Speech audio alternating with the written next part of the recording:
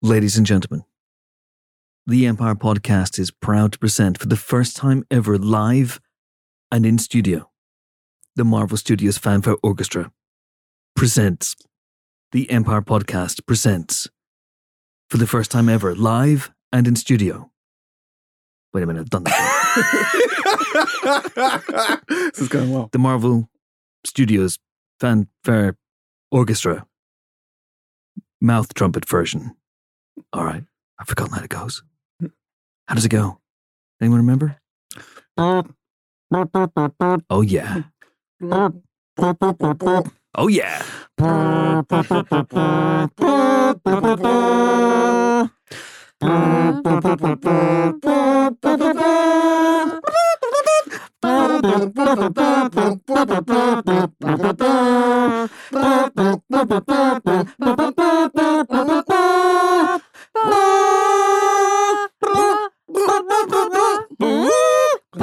I can do this all day.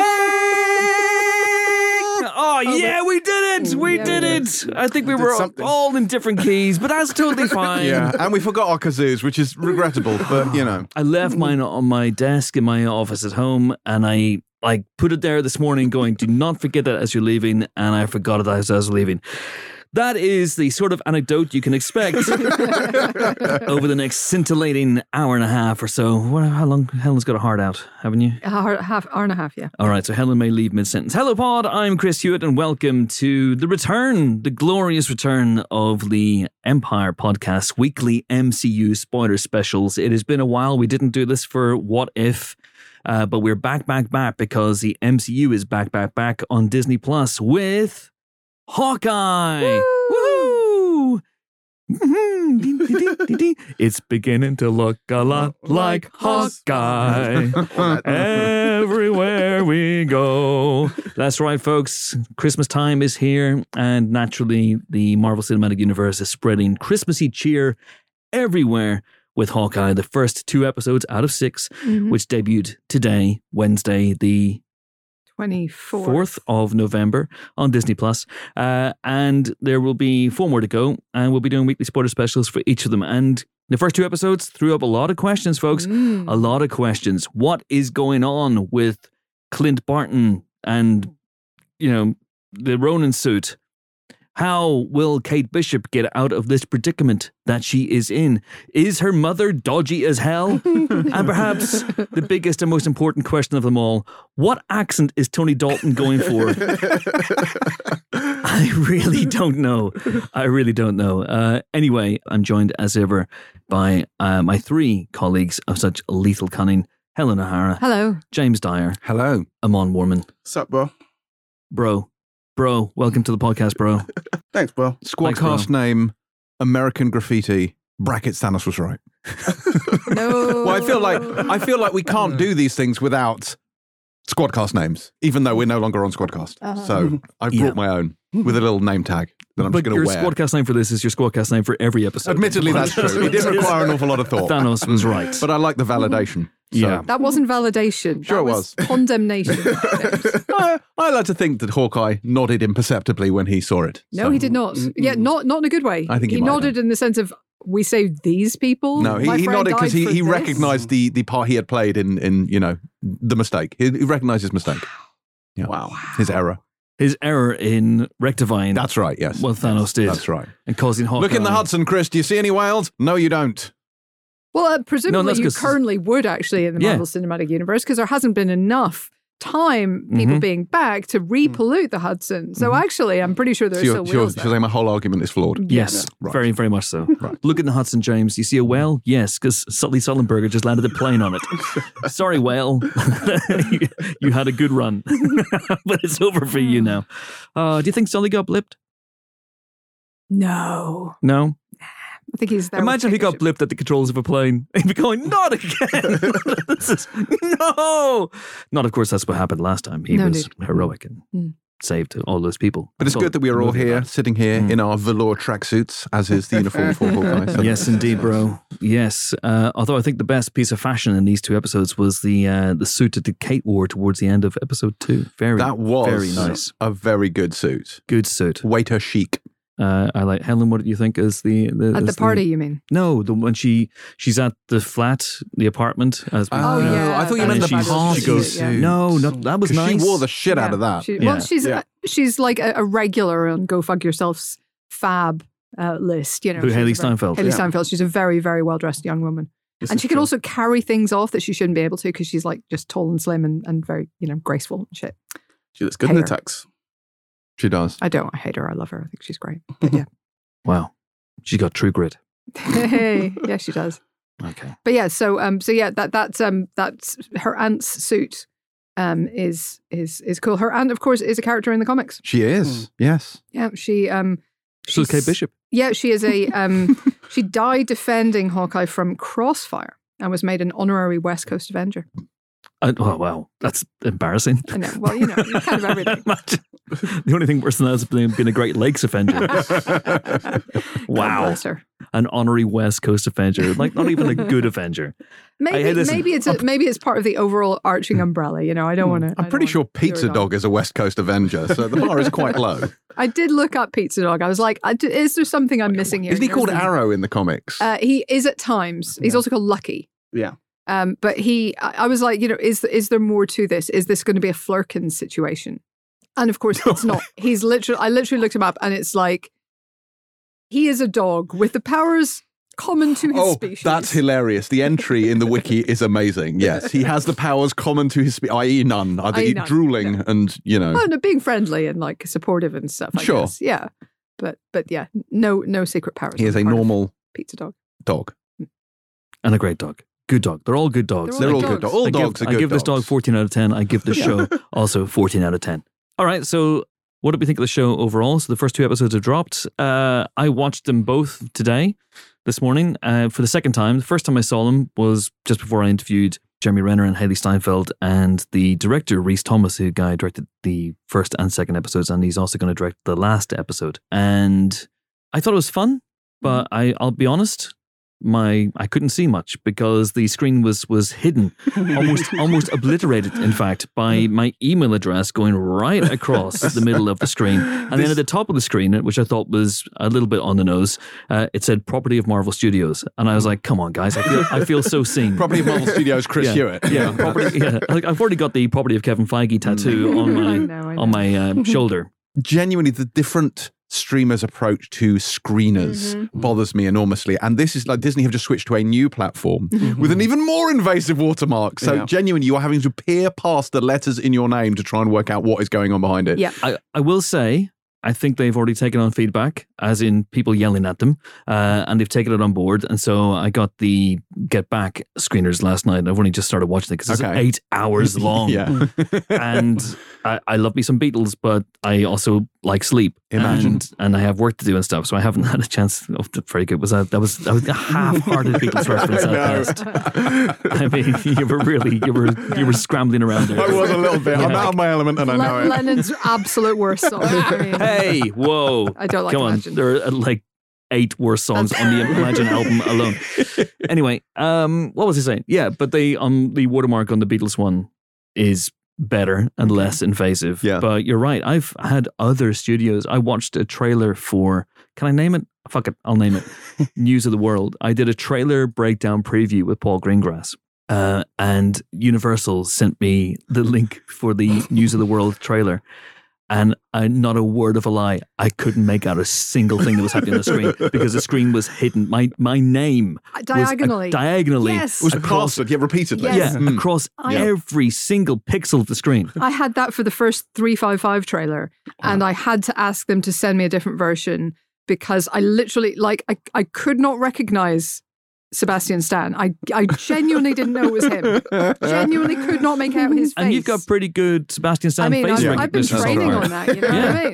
But yeah, so studios, look, we genuinely, we do not support piracy. We think it is a crime. We do not accept it. But for the love of God, make your shows visible. I do support piracy, and I was trying to pirate these videos, these first 2 episodes. And it made it very hard. It made it very, very hard, indeed. Let's talk about the eps. First 2 eps. So this is the first live action show since Loki. And I had a ton of fun watching these episodes. Now I could understand what the hell was going on. Jimbo, I know that you're a little bit more grinchy, a little bit more Scroogey about it. It is a season of goodwill for all men except Clint Barton, as far as you're concerned. So we'll come to you last. Humbug. Amon, what do you think of this collection of eps?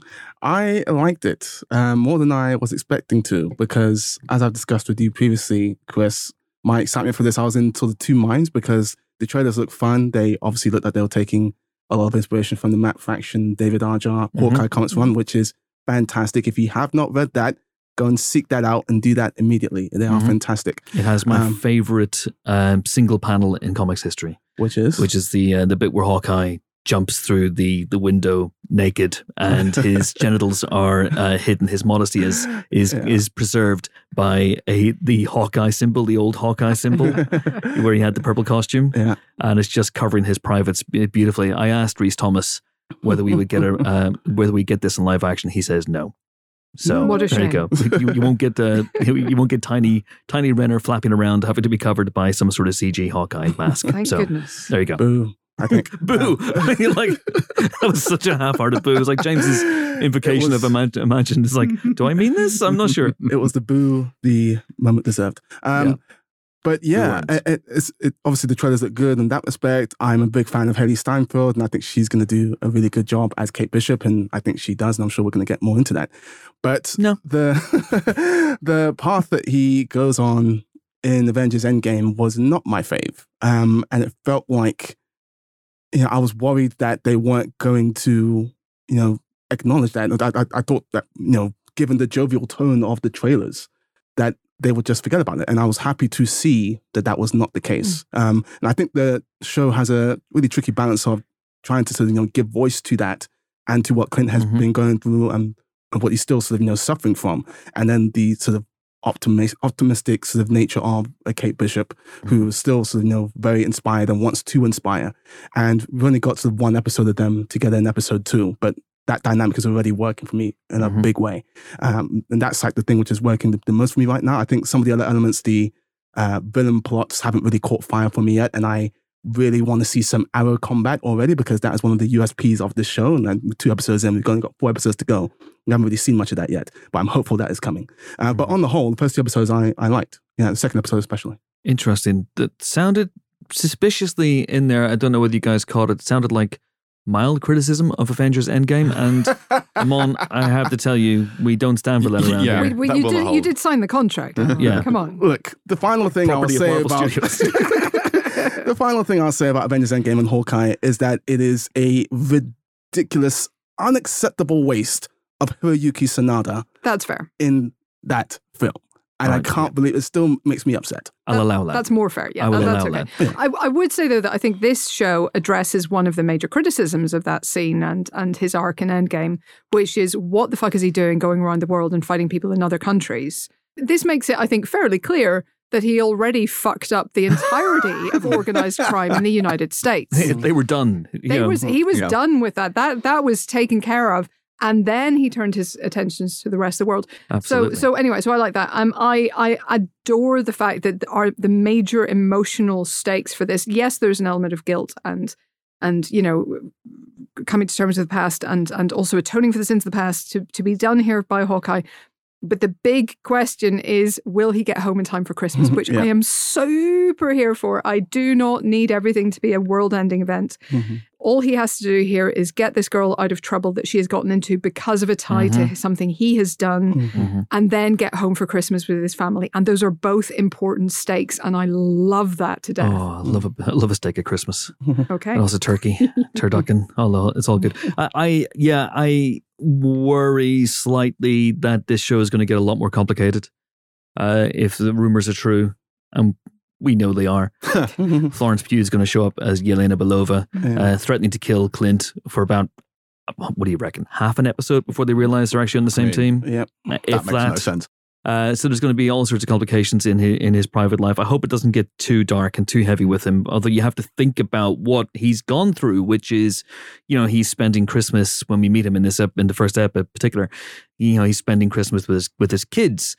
And naturally, he has a lot of time to make up for. He's spent 5 years without them. And this is the first time I think that the MCU's really done that aspect. It's explored that aspect of it. We've had people who've been blipped, who've come back and had to live with, find out what's happened to the world after they were gone. But I don't think we've seen someone who wasn't blipped, who went down a very dark path, who then has to try and fit back into the sort of happy-go-lucky, warm and fuzzy family life that he once had. And, there's a laconic quality to Clint, which I think works really, really well in these 2 episodes. I prefer that aspect rather than the Ledger gushing with red approach, which I think we might get ultimately. But I think the biggest rectification, the biggest atonement in this episode, if we're willing to admit that Avengers Endgame doesn't get everything exactly right, is he's grown his hair out.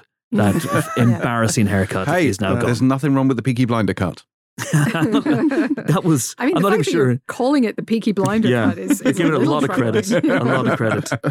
That was the Peaky Blindfold cut. I think that was like, just put this on and do your best. Yeah. And that's what he went full Edward Scissorhands. He really did.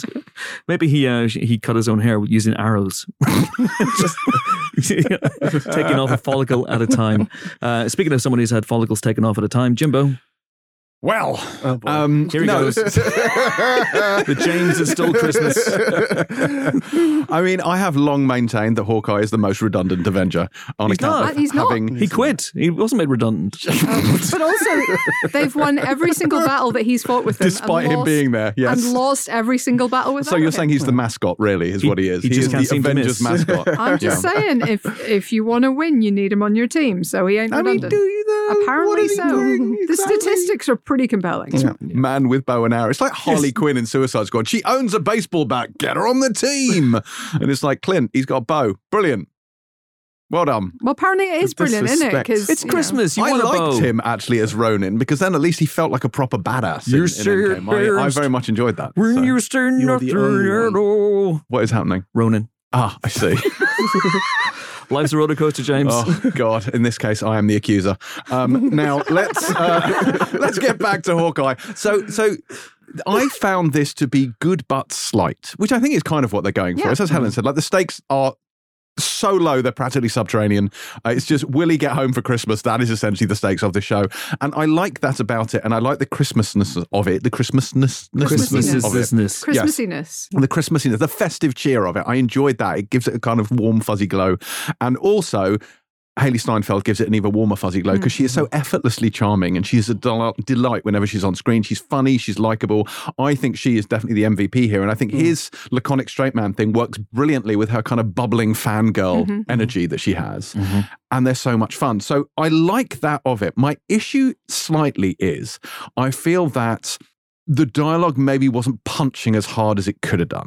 Like, I wanted a little bit more, because obviously this brings to mind the Shane Blackiness vibe. I mean, it's Christmas, it's buddy comedy, it's that kind of stuff. I just felt like some of the lines didn't have the bite that I wanted. I felt with a few better zingers. Maybe there are zingers to come. Maybe they will be wall-to-wall packed with them in the remaining 4 episodes. I don't know. But just going by these first 2, I felt like it didn't land as strongly as it could have done. And I was left wanting more. There's a couple of lines which I really liked. The all surprises are unexpected was very much all words are made up, that kind of energy. Yeah. And I enjoyed that a lot. Yeah, I liked that. I didn't write down any of the singers, but I chuckled constantly, especially when Kate and Clint were together and they were kind of busting each other's literal and figurative balls. But there's also the tracksuit mafia thing. Doesn't sit right with me. And I know they're from the comics. I know they're established thing, but tonally, it exists in that slightly heightened stupid area where it's just stupid. That's what they're going for. Yeah, no, and that's fine. But this exists in the same world as the broader MCU, and the stupidity of it doesn't sit as well with me. Like it just bothers me just a tiny little bit. Bro. I'm just saying. Wow, I'm quite enjoying them. So. Not here for the Tracksuit Mafia. No. I take my shit very seriously. So, for want of a structure, because I haven't written anything down, I usually have time to do recaps. I was literally watching. We were in Wagamama having lunch before. That's and I was finishing the episode while Amon was eating. What was it? A chicken yakitori? Looked very nice. It was very nice. Yes, very nice. We should have had pizza and been on brand. Yes, other restaurants are available. So let's start at the beginning. So let's start, because the first episode starts with Kate Bishop, and we get it's pretty much 10 minutes of unadulterated Kate Bishop before we meet Clint, which is interesting. Show's called Hawkeye, of course. He is Hawkeye, but it doesn't take... is she, perhaps. Yeah, she will be. She will be. It doesn't take a psychic to predict that she's going to end the season called Hawkeye as well. I love that opening scene. It was really, really cool to be back in 2012 again and to see the Battle of New York from a human perspective, and also to see the reason why Kate is so driven to protect people. I think all of that worked really well. Yeah, it was really, really cool. She's clearly comes from a very rich family. That shot of Clint diving off the building backwards, which has long been one of my favorite shots in the MCU. Clint gets a lot of shit. We'll talk about him on account of being shit. He's not shit. He's absolutely not shit. We'll talk about Clint in detail in a second, but let's focus on Kate for the time being. So Clint dives off the roof backwards. Captain would be my genuine pleasure. Comes later on. One of my favorite lines in the MCU. Yeah, go Clint, go Clint, go Clint. We'll talk about Clint later. Let's talk about Kate right now. But yeah, that scene was I thought well handled by Rhys Thomas. It was very, very interesting in the way it roots her hero worship of him. It gives her something it gives us something to hold on to. Like, why would this person choose to run around with a bow and arrow? Because she worships Hawkeye. But there's a lot going on in that scene as well. What happens to Brian Darcy James? Why would you hire Brian Darcy James for just one scene and then dye his hair and beard and then kill him off? Do we think we may see Brian Darcy James again? What? What do we think happened there? What do we think happened with the bishops? The bishops. Bishop? Not me, man. Sorry. Okay, not everything is about aliens. I mean, you say that, Helen. Yeah. We did a ranking the other day. It didn't even win. What did you rank? Well, Tom Cruise movies, but that's not the point. Yeah. James had it number one. Aliens is the best Tom Cruise movie because he has seen aliens, probably. Therefore, it is the best. Yes. So what do you think is going on with the bishops?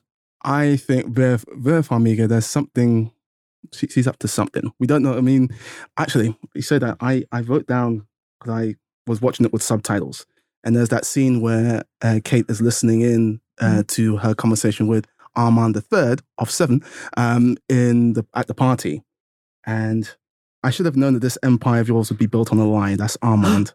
I built this by myself from the ground up, so whatever you think you saw is not true. Armand, don't insult my intelligence. And then Armand again, don't you try that on me. I gave you an opportunity to explain yourself. I got powerful friends too, the kind you don't want to mess with. And then he turns up dead.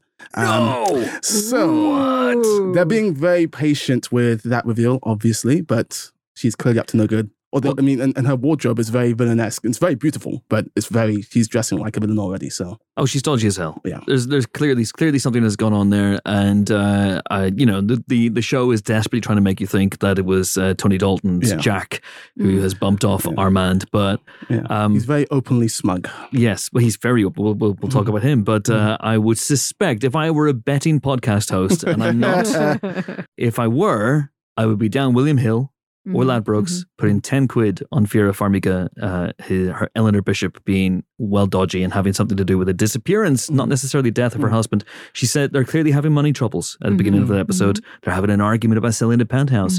She says something along the lines of, a solution isn't simply going to fall from the sky, and then it does. Things start falling from the sky. Wow. I do wonder, are we in Michael Keaton as Vulture territory here a little bit, where they're capitalizing and they're profiting off Chitauri weaponry and things like that? I mean, maybe, yes, but it may not even be that. It may just be the fact that by, let's say, faking his death, I don't know exactly what's going on there at the moment, but let's say that they get a massive insurance payout, or they get, that some of their money trouble was specifically personally related to him and not the family or something. I think that's exactly what's happened. Yeah.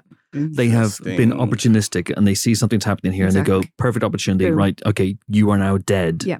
You die in this explosion. Oh no, boo-hoo, my husband's gone. But of course you're not, because you're going to turn up later on, but without the dyed beard and the hair and the whatnot. It's a really horrific thing to do to your daughter. So it does make them both really, really bad parents. Especially after the last lines to his daughter, what would you do in her again? I'll protect you. To then do that. Well, he might think that this is, he's taking the helicopter view. He might think that this is his way of protecting his daughter. Nope.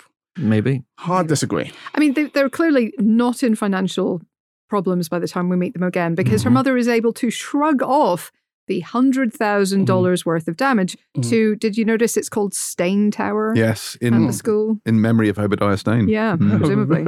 Who lest we forget, his name remains unbesmirched, doesn't it, at the end of Iron Man? Because there's a cover story for how he dies.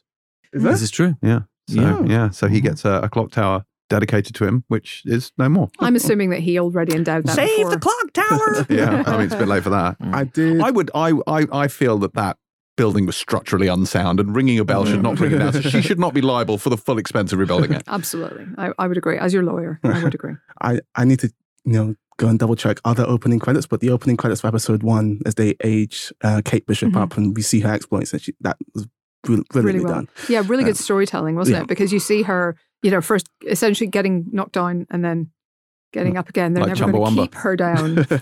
Yes. That's a joke I was building. Hey, I'm being the joke trampler. We've had a complete role reversal. Oh my God. Oh. Continue, back to your tub thumping. He's like a dog chasing punchlines. He wouldn't know what to do if he got one. Blimey, O'Reilly. I have another Eleanor Bishop theory, apart from the fact that she's clearly killed Simon. I was going to say Cowell, but well, she might have done. We don't know. Simon Callow. They really missed a trick in not having a funeral scene for him where someone goes, stop all the clocks. Oh, too soon. Give the one-eyed dog a juicy bone. Oh, God. Anyway, so I think she's up to her neck in some sort of dodgy goings-on. I think she knows more. She may not have killed Armand III, but she certainly, I think, knows who did. I think her husband may still be alive. I also think she is behind the Tracksuit Mafia gay crashing the auction. The auction. The illegal auction, of course, that was happening at the same time as her event. Yes. It's really sort of smart to bring her back into the MCU, or bring her into the MCU in this way, because in the comics she's dead. So they can do sort of anything they want with her. Obviously, they're not being sort of as good as I would have wanted them to be in terms of hiding her intentions. But I'm intrigued to see where she ends up. Look, maybe we're all wrong, and maybe this is all a massive fake out, and her husband is behind it all. But that would be too. If that is the case, I'll be disappointed. That'd be too obvious. It'd be so much bluffing. Yeah. Although, if it is her auction, then why would she need to steal the watch? And what is the watch? I've got it written down. What's the deal with this watch? But beyond that, I don't know. We'll find out. Maybe it is the physical manifestation of Miss Minutes. Good call, James. Yep, okay. That's it. That's what it is. But it's interesting you say there that they have already changed that from the comic book, Eleanor Bishop, because I suspect they've changed. Well, they have changed a lot. Yeah, I was intrigued by this show going into it because we knew that they were perhaps more than anything else in the MCU up until now, that they were heavily inspired by that Matt Fraction and David Aja run, which is a fantastic run. If you haven't read it, it's great. But it's clearly not. You could tell by the other characters who've been brought into it that it wasn't going to be a straight up adaptation, because as we've discussed many times on these podcasts, that's not what they do in the MCU. Otherwise that would be redundant. They like to take inspiration from stuff. And clearly this is already deviating and diverging wildly from the source material, in which essentially Clint becomes the owner of a tenement building, or the protector of a tenement building, which is being besieged by the Tracksuit Mafia, and he teams up with Kate Bishop and Lucky the Pizza Dog. And unless I've completely misremembered it, there's no Echo, who's the character we see showing up at the end of episode 2. There's certainly no Yelena Belova, who will show up at some point in this. And, of course, there's different aspects as well. So this is a wildly different thing already. And that we have Kate Bishop living in an apartment building, but by the end of episode 1, that's on fire. And it's not that story. So they're in uncharted territory. Jimbo, have you read that? I have not read it, no. It's really good. You're missing out. Check it out. I will. It is on my long comics reading list. I just haven't got to it yet. But that's good, because it unsettles us all. So we're not They've taken all the great elements from that, I would say. The Tracksuit Mafia, the Pizza Dog, Kate Bishop and Clint, their banter, their chemistry, but they're forging a new path. And that's what they do, generally speaking. So I think that's a good thing. But also, it's also good to get rid of the dead mother trope, which is tired and old. And whether they have, in fact, killed Brian Darcy James and have just flipped it to, suspicious mother instead of suspicious father, even that is a slight, change up on what we've had before. But if they have two suspicious parents, that's really fun also. Yeah. Ooh. Yeah. I've just thought about another really cool line. There's some really great lines in this show. I read a book about being a stepdad. Money well spent.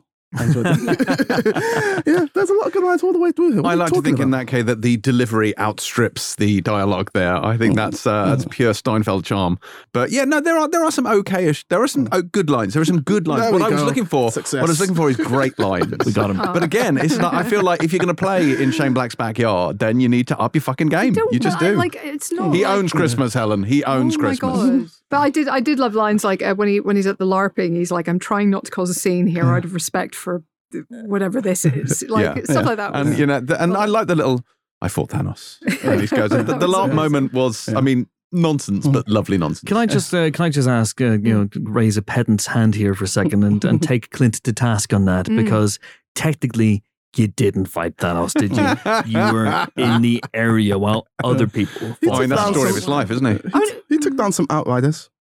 I mean, that's not the same thing, is it? I watched people fight Thanos. Maybe wouldn't have landed in quite the same way. Look, I was very much here for that. My big issue with the LARPing thing, apart from it was that's not how you LARP. I am a LARPer. It was too long and a little bit too stupid for me. But the major issue was it appears to be a weekday. What the fuck are they doing LARPing on? Yeah, who LARPs on a weekday? Come on.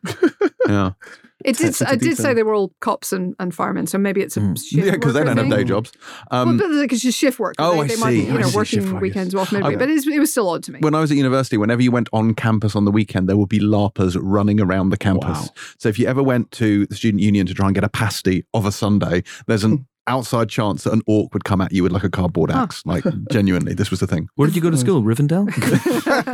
Yes. Lothlorien High. Funny enough, the Vampire Society used to meet at my college. What? Yeah, so occasionally you'd be like standing around in the lodge and then some blokes in like puffy shirts and cloaks would just walk past you. Wow. Hang on, were they invited? Well, it wasn't. I guess the lodge wouldn't technically be a residence. I think you would have to invite them into your entryway to the college. I mean, was there a lot of sort of Venn diagram wise? Was there a lot of crossover between the Vampire Society and Babsock? Or I'm not sure. I didn't spend enough time. Sure. Okay, that's fine. Oh dear, there it is. Illuminating insight. Illuminati. Yes, Illuminatiing. Although none of them are actually in this show so far, of course. Not yet. Well, you say that, but you never know. Reed Richards confirmed. Yes. Oh my God, I forgot about that Illuminati. I thought you were talking about the guys who run the planet in real life. So let's talk. I want to talk about Clint in a second, but I also want to talk about Shaq Duquesne, played by Tony Dalton. Now, am I the only person here still who watches Better Call Saul? Yep. Yes. Okay. Yes. You're all idiots and you're missing out. So Tony Dalton has really made a huge impact on Better Call Saul over the last 2 seasons, when he was brought in as Lalo Salamanca, who is a deeply charismatic, frankly deranged member of the Salamanca crime family. And he has rapidly become one of the best things about that show, a breakout star of that show. Clearly, as a result of Better Call Saul, he has been called up, not to the big leagues, obviously, because Better Call Saul is amazing, but he's been called up to the MCU to play Shaq Duquesne, who, of course, in the comic books, folks, is the swordsman. Now, I wonder if you can spot subtle references to that. Threaded all the way through the first 2 episodes. Now, the swordsman, Shaq Duquesne, has a very interesting history with Clint Barton, in that he has been a mentor figure. He's been a bad guy, but also a good guy. But he's been a mentor figure to Clint in the comic books. And I wonder if that's going to play in this show as well. I wonder if there's a reason why we haven't so far seen Shaq, or Jack, as he is in this. He's Shaq in the comics, Jack in this. And we haven't seen Clint and Jack in the same scene. And I wonder if we're going to see that, and then suddenly it all falls into like place. they'll recognize each other. Yes. He'll go, it's my mentor, who is somehow the same age as me. Yeah. I don't see it maybe being exactly that. Yeah. But yeah, I enjoy that they have that history. I enjoy that. I got the sense already that they are playing with us. With him a little bit, like he's got so many arrows pointing at him going, bad guy, He really does. That, that immediately sets your Marvel hackles a little bit on edge. That was a mixed metaphor. You know what I mean? It was upsetting. But I tell you what, I really, really loved the scene where she challenges him to a duel and can tell that he's letting her win. I just, and how frustrated that makes her and how incredibly patronized she feels by that. I just thought that was such a good character beat for her, character beat for him. Super, super scene. Loved it. So you think, what do you think of him then, ultimately? Good, bad, bit of both? Definitely a bad guy. I'm still trying to figure out whether he's working with Eleanor or he's unaware of what she's doing. But definitely bad guy. That's the vibe I'm getting. What if he's working to bring her down? I can't see it. What if he's a patsy and she's working him? Ooh. No one with that dreadful moustache can be a good guy. I'm sorry. Whoa. Awful. You can't come in here in Movember of all nights and have a go at Tony Dalton's incredible face furniture. How dare you? It's just, I couldn't take my eyes off it. It was. That's because it's amazing. It was captivating, not in a good way. It was. You want to luxuriate in it. You want to dive into it and swim around for a little bit. You could. I wouldn't recommend it, but you could. All right. Okay. Well, I think he's a lot of fun. And once he settles on an accent, it'll be even more fun. I genuinely don't know. Like, is he meant to be English at some points? Is he posh American? I think he's maybe like, let's say Mexican American, went to school in England. So he's rich man. Okay. He's just got a rich incredibly accent. Specific. Yeah. Well, but then, my accent's all over the place. Yeah, mine too. So, yeah. What was that? Yeah.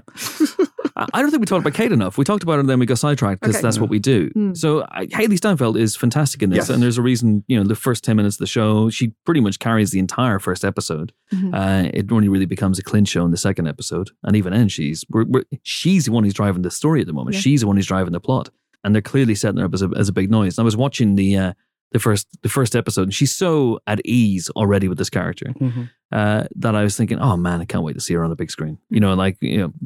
This is all fine stuff, but in the proper stuff, the proper stuff. Yeah. Her apartment's rubbish for someone with that much money. I think that's an element of maybe. Okay, first of all, it still costs more than any of us. Of course. Okay, that goes without saying. Let's just stipulate that, even if you are over Herman's hearty slice. But also, I think it's maybe a little bit of a sign of her independence that she has maybe not gone to the top of her budget, that she has tried to set herself up kind of independently, and also that that her focus was getting a place with a long enough area to shoot arrows at that target, and not a place that was fancy and uptown. Like her parents. Yeah. No, I like a lot of what she's doing. I think when it comes to fangirling, there's a fine line between cute and cheesy, and this stays on the right side of that. That scene where where Clint comes to the apartment, she's like, sign my bow and stuff like that. Was really, really great, and I like all those little beats. Yeah, and just like when she calls him and then calls him again straight afterwards, just little moments like that where she just unashamedly. Yeah, and also the whole, talking about his brand, low key is a very hard brand to sell. Low key, not low key, and that whole conversation that shows she's given this way too much thought, way too much. But I love that contrast between them. You got Clint, who, there are multiple indicators that if he ever bought into the whole hero thing, he is completely out of it now. When his reaction to Rogers the musical, which we have not talked about enough yet, is very, very telling. And I really like that as a reintroduction to Clint. That's the first time we see him on this show.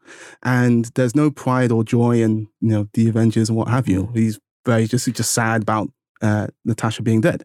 And he's sort of very, over the hero thing. He doesn't care that it's inspiring people or anything like that. And the contrast between that and Kate, who was very much inspired by him and is trying to sort of, get him into that optimistic mindset again, I think it's just really, really great. I don't think it's necessarily that he doesn't think people should be inspired by it or anything like that, or even that he's ashamed of it or anything. I just think it's incredible it is absolutely at odds with everything he has made his entire life about to be a celebrity.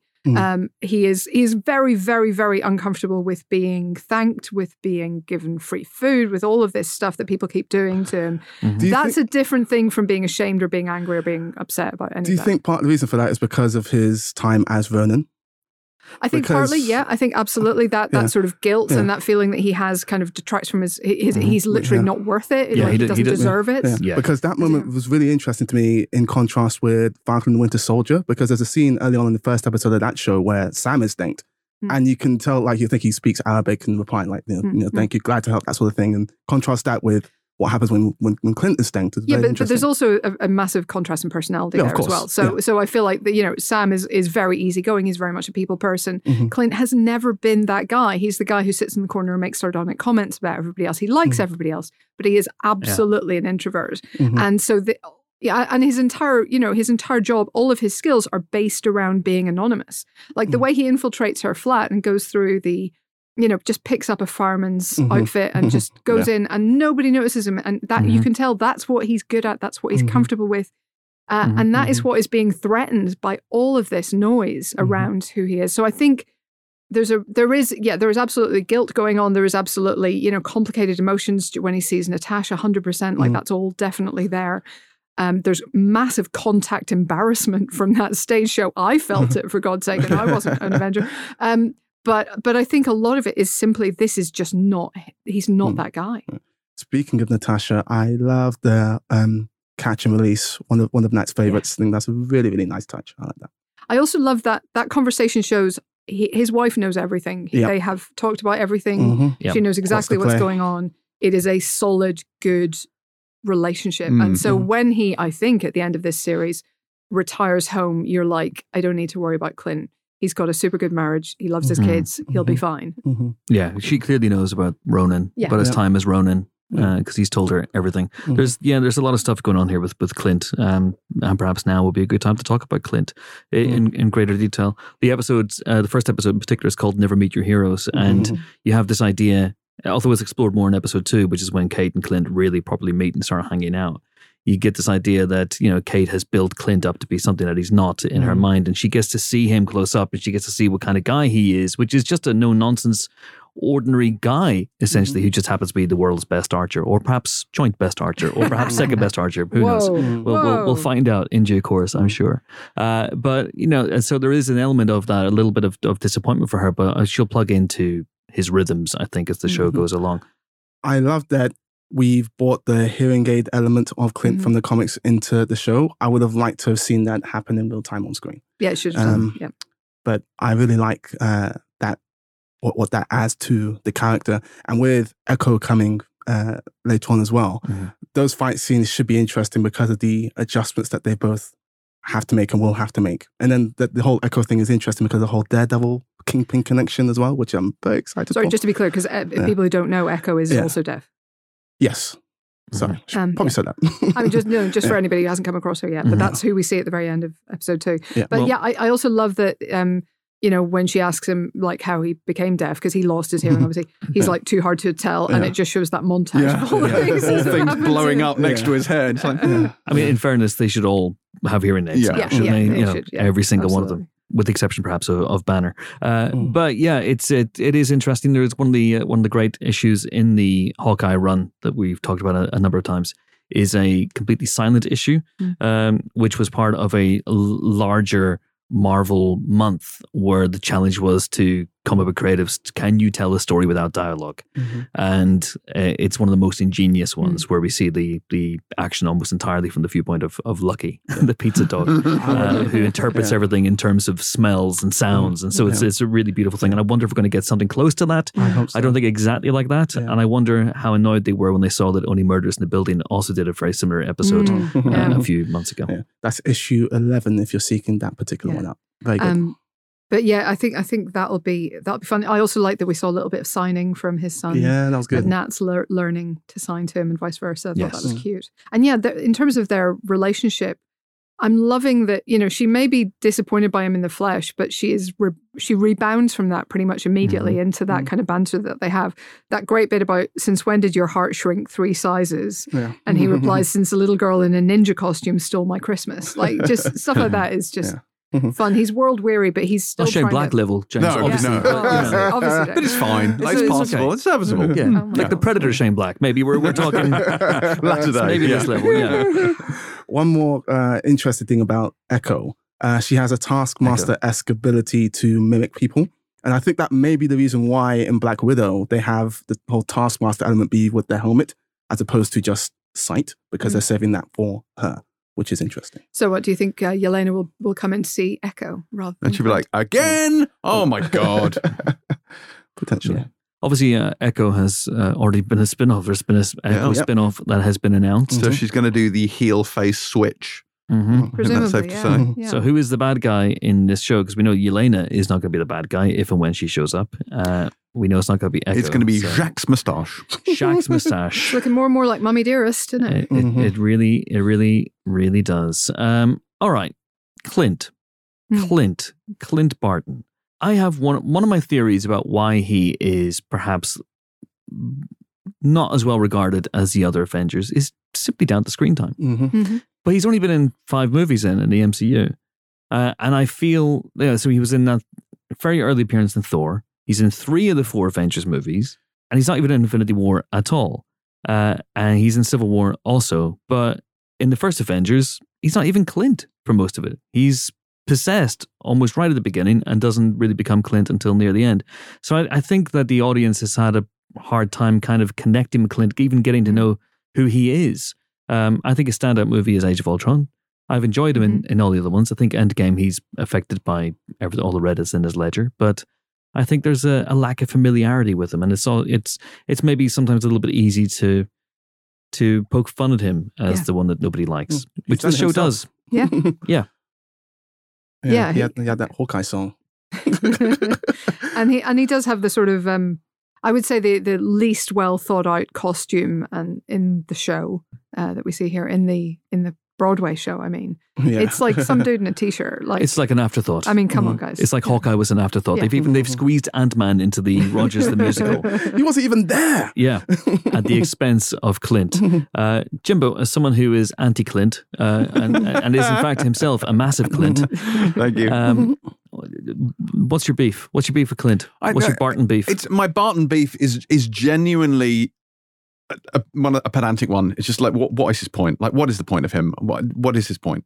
That's kind of what strikes me with Barton. Like, I've never understood his presence in the Avengers. He feels like a fucking liability. But as I said, I enjoyed, like, he got new respect from me in Endgame with the whole Ronin thing that Amon liked so much. Like, I was like, okay, because then I was like, okay, you are a badass, which you've hidden up until this point. That is nice. I like up until this point. Oh, look, he's got a bow and arrow, woohoo! But the fact is that he's a ninja with a sword, and I respect that. Literally, his very first proper appearance, not counting Thor, his very first proper appearance is him spotting stuff that Nick Fury missed.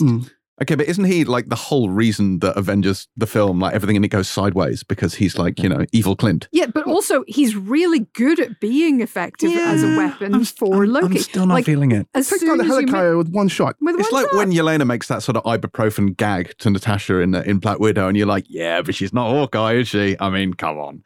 You and I remember Clint Barton very differently. Yes, clearly we do. But like I say, like he's grown on me post Endgame, and like a wart, much like that. Yes. But like I like him in this, and I think he works because I think, as we've already said, because I think his dynamic just works perfectly with Kate's dynamic. I think they're a brilliant sort of double act in that way. I think they have very complementary energies. So yeah, I'm enjoying him, and I'm enjoying the calling his wife and like coming home for Christmas. I think actually that character's kind of like the straightness of that character works very, very well in this scenario. I think they've constructed this narrative very, very well using that character and indeed Renner's strength. Yeah. What did you think of Hawkeye and Avengers Age of Ultron? Because that movie was huge for him in so many ways. Go on then. What are you thinking of? Well, just in terms of knowing more about the character, what his role is on the team, how important that is to not only him but his family. And I'm not saying we'd have all been better off if Quicksilver had lived and he'd taken the bullets. Wow. But we really would. No, we wouldn't. Quicksilver would be an asset to the team. The man is super fast. Think about Hawkeye and Wanda and the connection that starts in that film and continues on to Civil War. That's one of the many, many great things about Hawkeye in that. And I tweeted about this the other day, but there's a really cool beat in that film. Tony, shooting darts, and then Clint just completely off screen, 2 darts fly in and hit the bullseye. Tony's like, what? And Clint is like, just shrugs. Like, just me doing what I do. Clint makes an outrageous claim in Civil War. Which is that idea that he goes onto a golf course and played 18, shot 18, which is just, so hang on, you're telling me that, so what, your skills with a bow extend to your skills with a ball? He's now bullseye, is what we're saying. Yeah. He's basically bullseye, though. Every golf course, every hole on a golf course, you can get a hole in one. Look, it's probably his local golf course. Like, he probably didn't. It's crazy golf. It's crazy golf. It's crazy golf. I don't think it's crazy It's golf. definitely He's a crazy golf. line prick. Yeah. He knocked it through the windmill, it came out the other side, and it went in the hole. But basically, he could become the world darts champion. Right? Oh, yeah. If he so those skills he shows off in Age of Ultron. A lofty goal there. Again, he doesn't want to be the world's anything. Yeah. He has chosen deliberately to live on an isolated farm with his family when he's not at work. But he's got a dartboard. The work he chose is being an undercover agent. Like, this is a guy who does not want your attention. I feel like that's pretty clear. And he works at a distance. And he works at a as well. distance, Speaking of which, we're 2 episodes in, and despite ample opportunity, Clint has still not touched the bow. And I think deliberately so. Yeah. Deliberately so. Because he's forgotten. But also, we have seen him like throw things well, like the I love that moment. The bits with the Return to Molotov sender. cocktails was super good. Yeah. I also think his relationship with his kids is really good here. I enjoy the like when he was packing them off into the car, and he's Cooper's in charge, and his daughter's going, what? And he's like, you're in charge. You've always been in charge. Of course you're in charge. Like, it's yeah. Don't. What are the 3 most important words? Don't lose Nate. Where's Nate? Little Nate is over there. I like Renner a lot in this role, and I think had we had more of him, we'd be. I think people generally would feel more disposed towards the character. There was talk, for example, at one point of having him in Iron Man 3.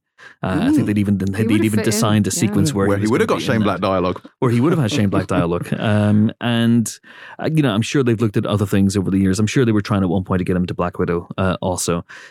I enjoy his relationship with Nat. I always enjoyed that. I thought he enriched her as a character. And vice versa. But I care less about him. But I like what he did for her as a character.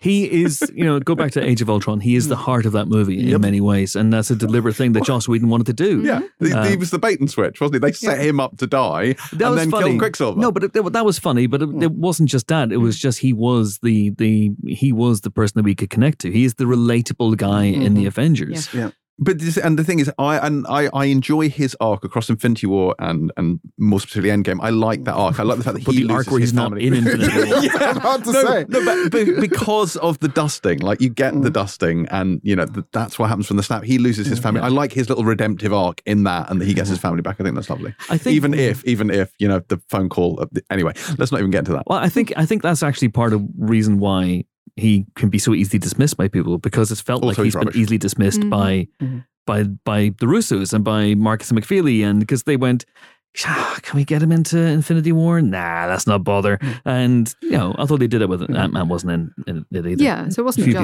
just Clint. Let's have some listener questions, shall we? Yes, please. Let's do it. Okay, so it is, of course, one of these MCU spoiler specials. That means we have had many questions sent in by Foul Shopaholic. I'll take a couple of them. Do you think the Bartons had to pay for tickets to Rogers the Musical?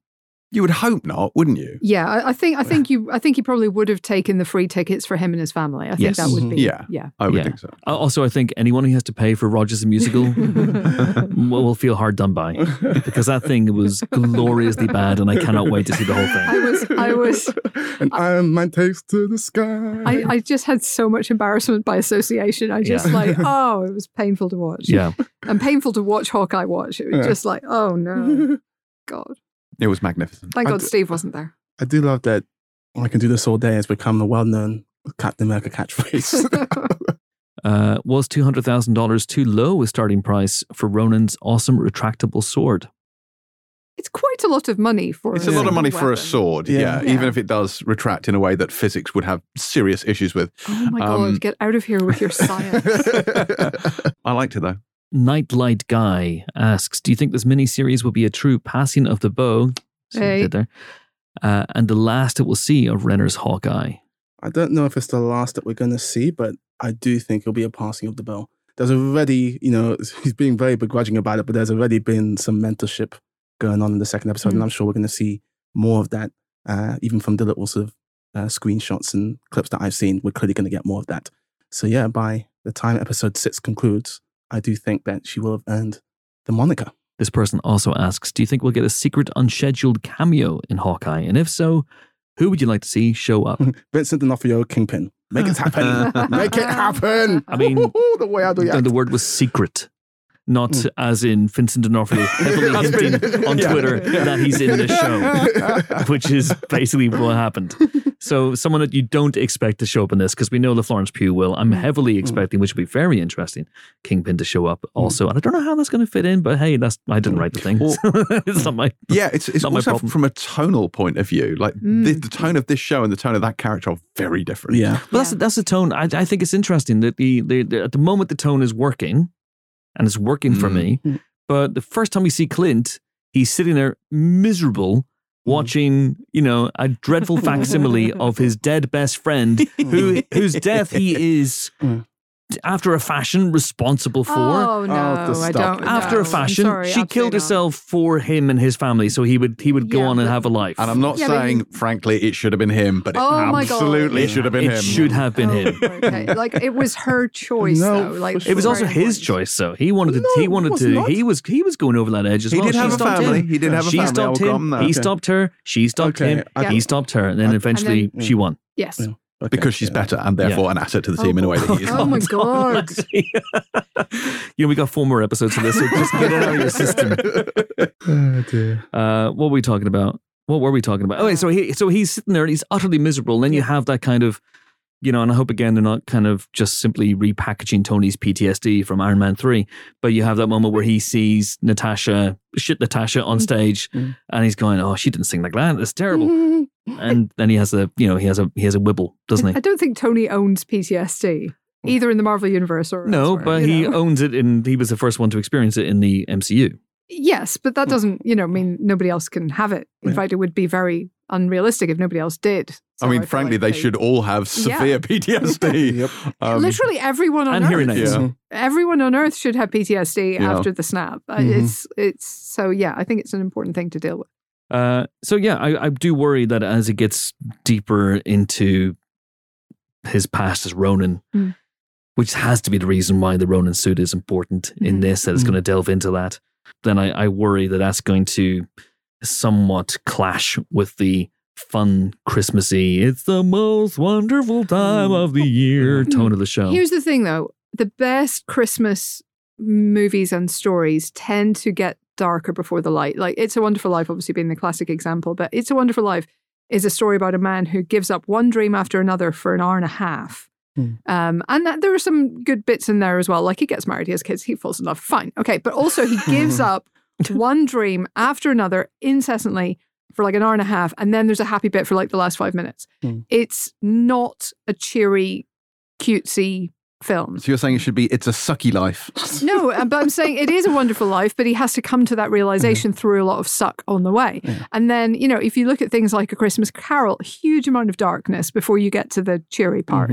The best Christmas films, with the possible exception of Elf, have a lot of darkness before the end. Even in Elf, you have this guy who, suddenly has an adult son he has to deal with, and the adult son is a fucking weirdo who keeps spilling syrup everywhere.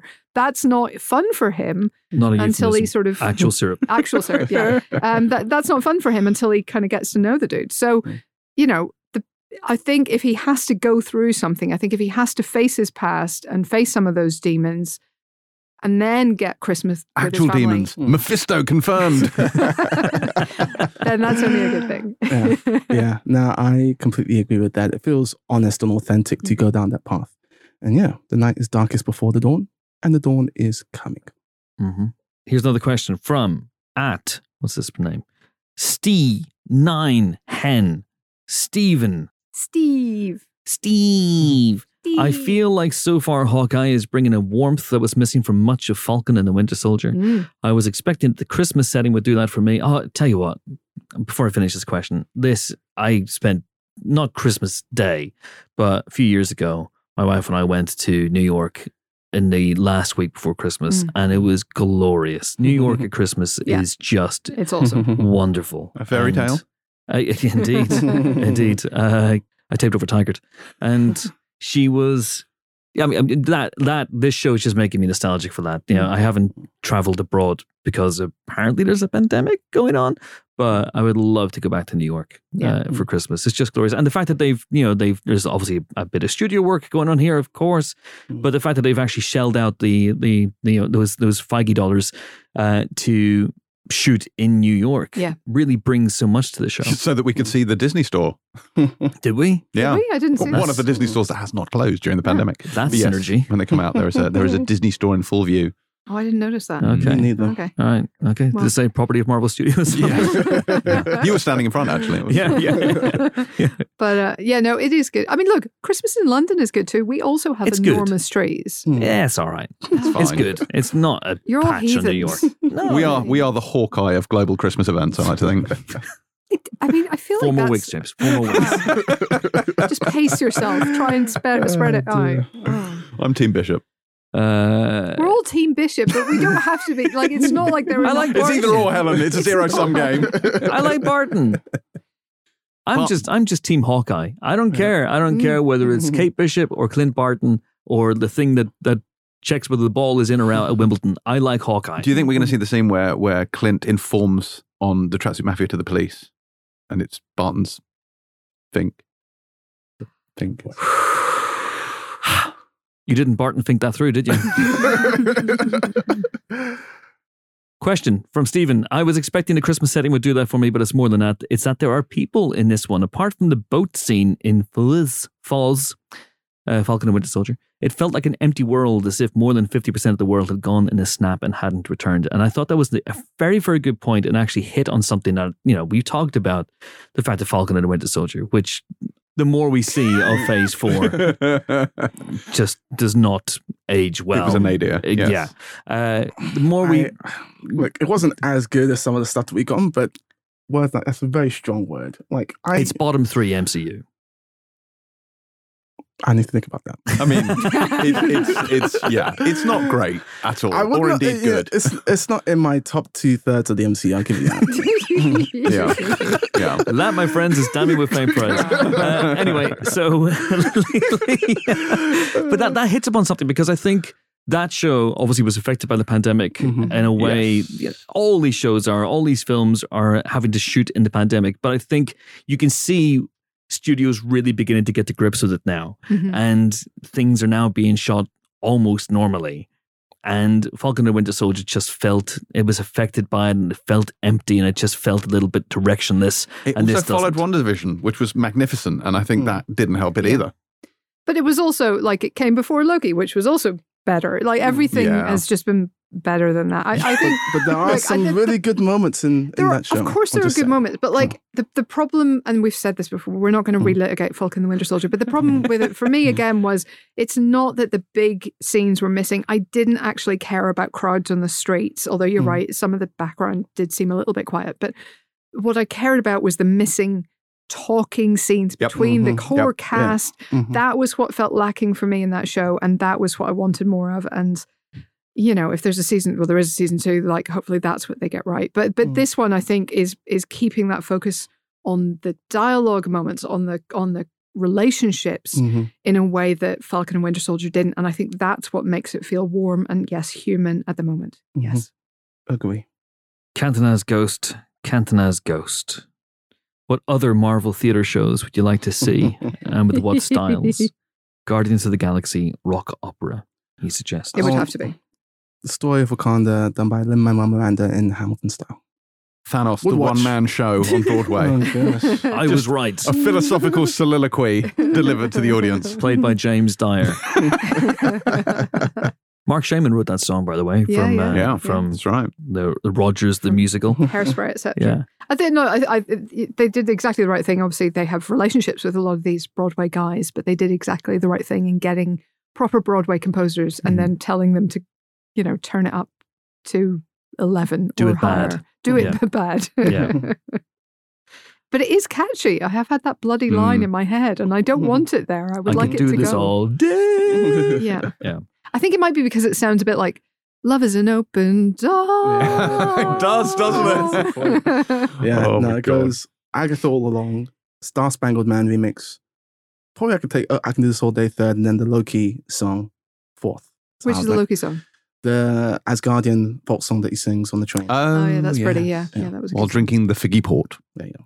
Figgy port. That's a Christmassy drink that Barton should be having at some point in here. He has the figgy port.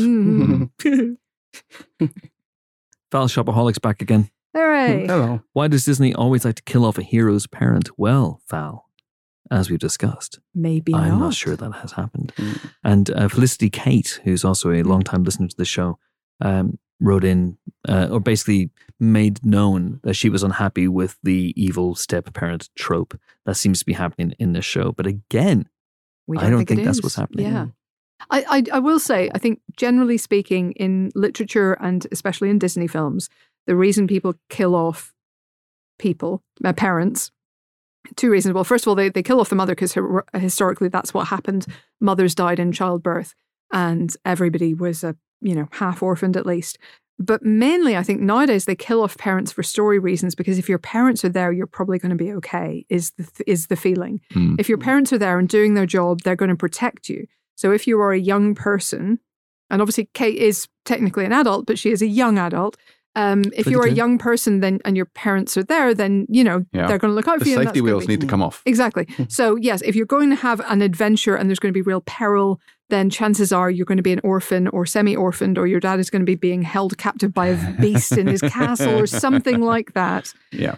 Because otherwise the jeopardy isn't there. And I think actually it's one of the things that I think is sometimes wrong.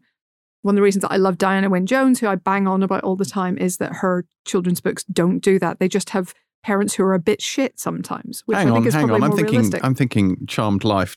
Aren't Kat and Gwendolyn's parents dead? Oh yeah, sometimes she has orphans. Okay. No, she doesn't not have orphans. There are totally orphans in there as well. But she also has loads and loads of just neglectful or absent or distracted parents. Crestomancy was emotionally unavailable. Yeah, 100%. Anyway. Done? Here endeth my... At Adrian Cash 1. Really loved the first episode of Hawkeye, but I really didn't buy that the bad guys wouldn't realize that the Ronin they were fighting was a completely different body shape and size than Jeremy Renner. Or that the suit didn't even remotely fit her. Okay, but here's the thing. Everybody Ronin fought seems to be dead. That's true. That is true. Mm-hmm. Yeah. So think that the tracksuit mafia are known as being the smartest guys. I really liked them, I have to say. Me too. Difficult to get warehouses because of gentrification. That's funny. That was funny. That was hilarious. And when Kate crashes through the ceiling. And one of the guys goes, "Bro, I found her." Maybe I'm rolling back my criticisms of the script, actually. Do you know what? It's a lot better than I remembered. This is like our eternal spoiler special in Microcosm, where we somehow managed to convince them all that it was really good.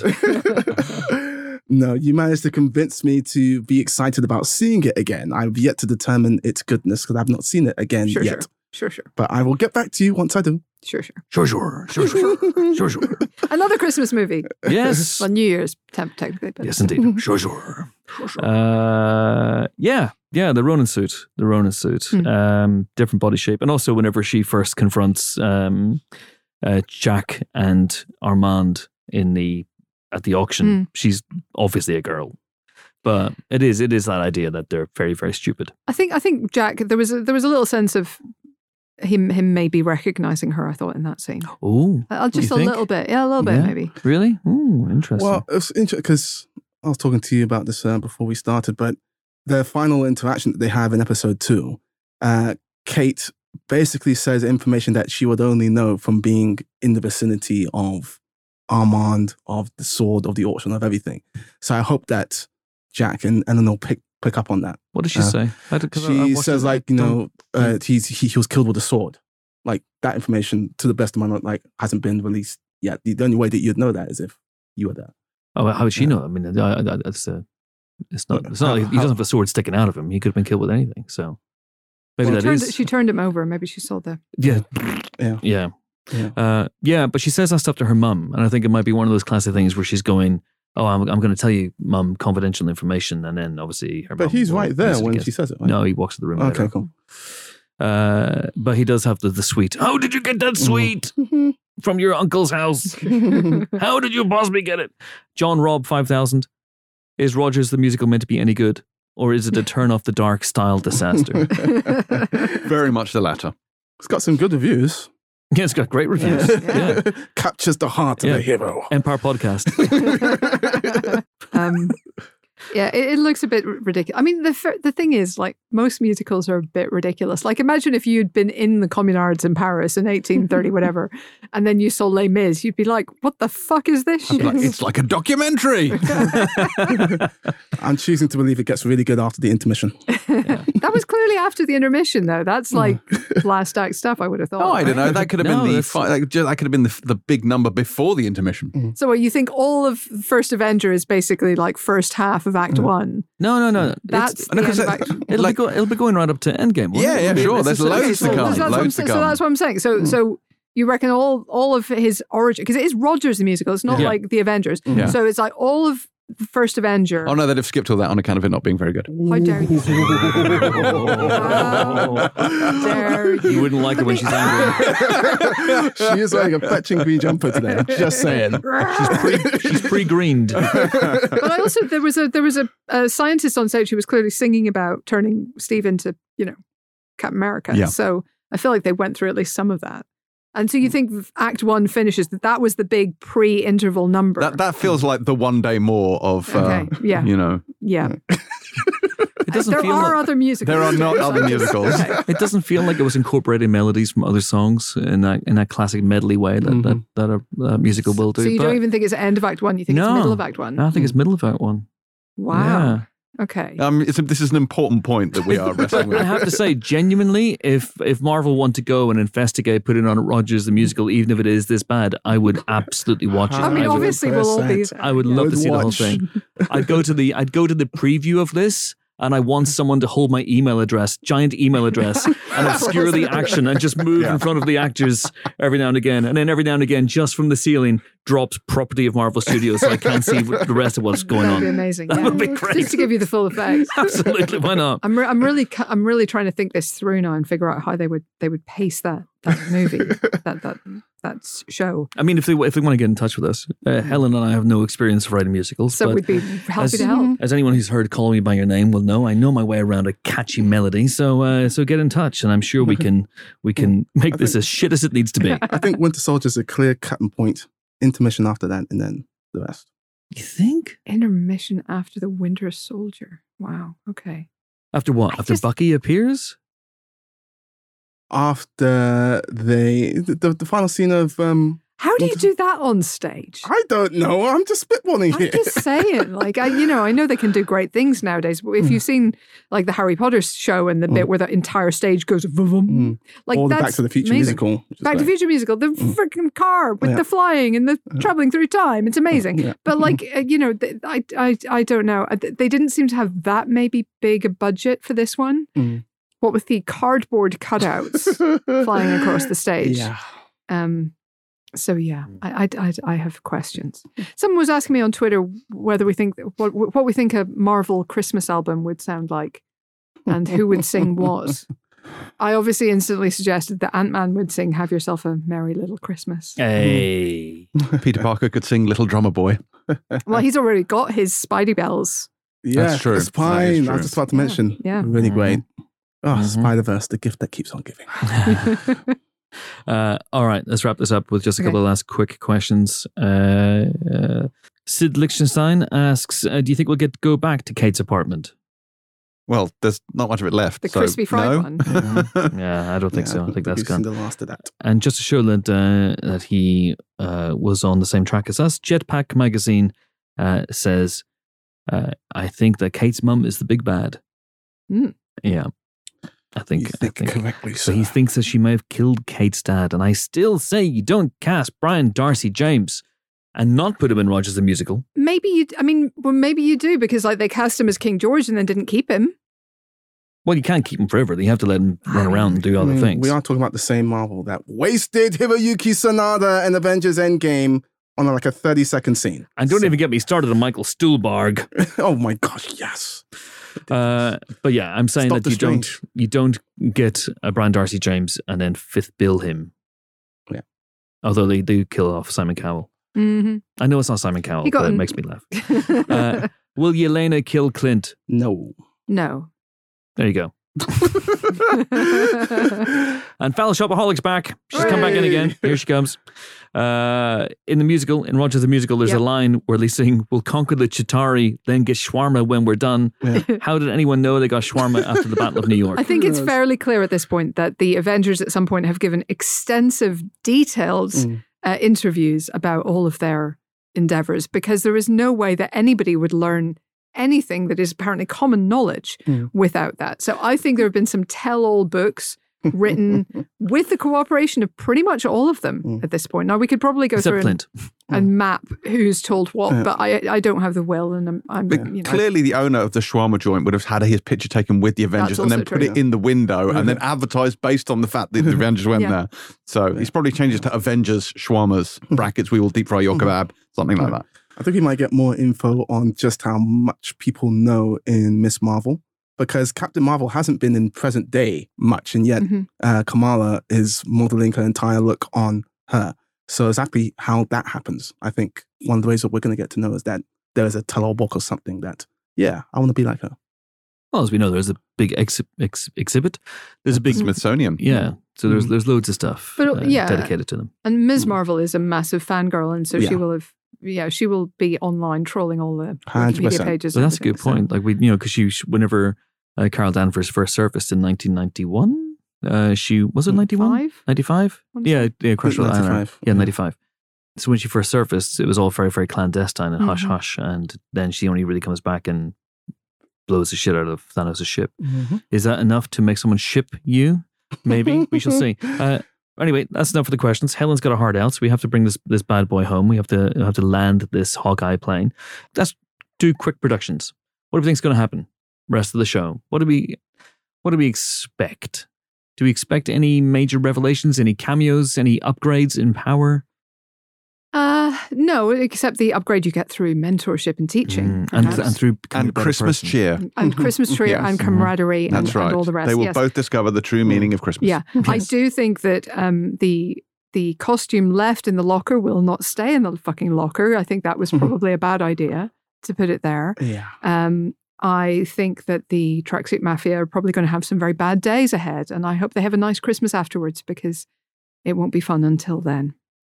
I think that the second part of the "there are no trick arrows" lesson is that there's only the right arrow for the right moment, or the right target, or something like that. In terms of anything, like I predict that Kate Bishop is I predict that we're gonna have a scene where they're both gonna call each other Hawkeye while they're taking down bad guys, which would be very cool. Was it because we probably don't have time to get into it here, but she wants to be known as Hawkeye. He absolutely doesn't. Yeah. And there's a big difference between them as well. And I was going to ask you guys at one point, the idea about never meeting your heroes, whether you've ever had a disappointing experience with meeting your heroes. I have, but that's probably not get into it. I didn't really meet Denzel. He was the first person I asked a question to at the press conference doing this, and that was awesome. I haven't had any sort of bad experiences in that regard yet. I mean, you met us. We're pretty okay. I don't think after fashion we were his heroes, though, so I think that's all right. Come on, Helen. Okay, come on. Now. You're being falsely modest. We're everyone's heroes. I'm being truly modest. Not all heroes wear capes, and I tell you what, folks, some of them don't even wear pants. Anyway, on that note, I think that's it, isn't it? Yeah. On that note, that is it for our very first deep dive into Hawkeye. Come back next week when James will have revised his opinion about Clint Barton. And we'll have much more Christmas cheer to spread. Thank you for listening. Thank you for subscribing to the supporter specials as ever.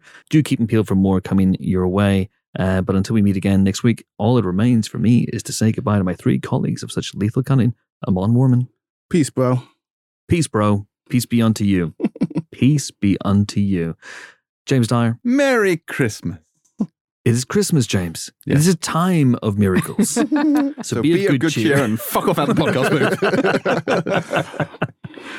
booth. Helen O'Hara. Toodaloo. I was going to think of something Christmassy, and then I failed utterly, I'll be honest. Oh, that's all right. Christmassy toodaloo. Thanks. There you go. Thanks. And it's goodbye from me. I am off to find a dog and feed it pizza.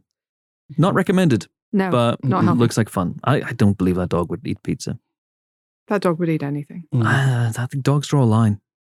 My dog used to love eating jelly tots, but she would draw a line at floral gums and cherry lips. Weird dog. Smart dog. True. Anyway, thank you so much for listening. See you next time. Ho, ho, Hawkeye! No, we'll workshop it. Okay, bye.